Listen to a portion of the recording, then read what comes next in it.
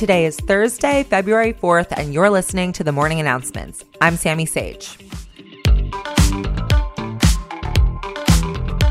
Let's start today with an international story you may have heard about, the months-long farmer protests in India. Last August, the Indian government passed 3 agricultural bills, which ultimately disadvantage the country's farmers and favor corporate interests. This is pretty significant legislation in a country where agricultural workers make up nearly 60% of India's population. The protests have grown exponentially since August as the government has repeatedly refused to grant demands of farmers and agricultural unions to repeal all 3 of these bills. And in January, the Supreme Court issued an order suspending the bills and appointing a committee to oversee future negotiations.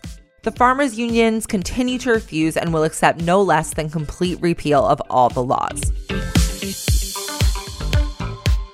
Prime Minister Narendra Modi has reportedly blamed the protests on a misinformation campaign by the opposition party and claimed that farmers simply don't understand the laws.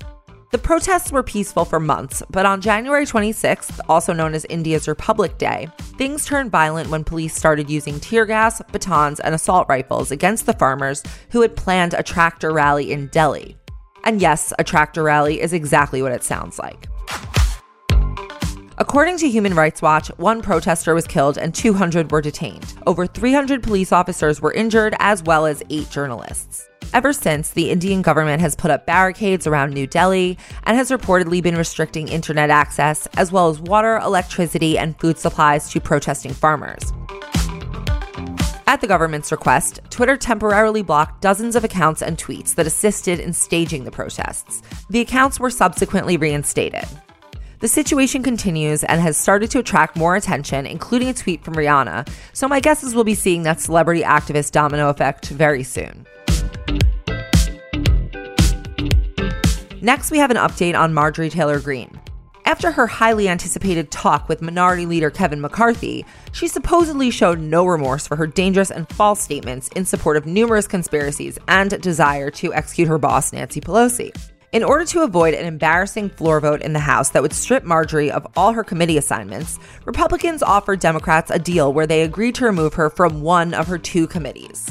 But the Democrats were like, no thanks, we have the majority and we're going to use it. So the House is holding a vote today to strip her of her seats on the House Education and Labor Committee and the Budget Committee, which is expected to pass by majority vote today. I love the smell of fresh consequences in the morning. Now can we do Lauren Boebert? On a completely backwards note, House Republicans want their colleague Liz Cheney to express remorse for her comments over her impeachment vote. They're currently threatening to remove her from her leadership position as the number 3 Republican in the House. I guess being the daughter of the former vice president of the party just doesn't get you where it used to. While we're on the topic of white supremacists, Canada has officially declared the Proud Boys a terrorist organization. This lands them on a list next to Al-Qaeda, ISIS, and Al-Shabaab, and carries a set of financial and legal consequences.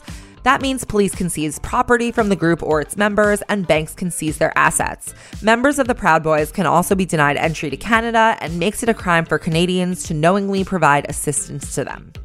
I know where I'm moving when the apocalypse hits. Lastly, we have an update on voting rights in Georgia. As you can guess, Republicans in Georgia are back on their bullshit, this time trying to roll back voting rights and laws that made it easier to vote. Specifically, Republican state senators introduced a slate of bills this week with 9 proposed measures.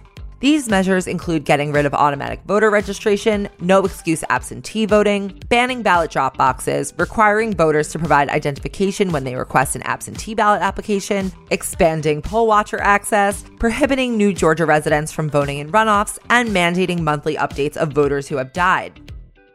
Imagine being Stacey Abrams and you're so powerful that the entire Georgia legislative agenda is based around being afraid of your organizing power. Thank you for listening to The Morning Announcements. If you're enjoying this podcast and want to show your support, head over to our iTunes feed to rate, review, and subscribe, but especially review. Or follow this podcast if you're listening on Spotify. If you want more of my news content, follow me on Instagram @Sammy. Also be sure to follow and subscribe to the Betcha Sup podcast for more in-depth discussion of today's news, and follow @BetchaSup on Instagram. Until tomorrow, I'm Sammy Sage, and now you know what the fuck is going on. Betches.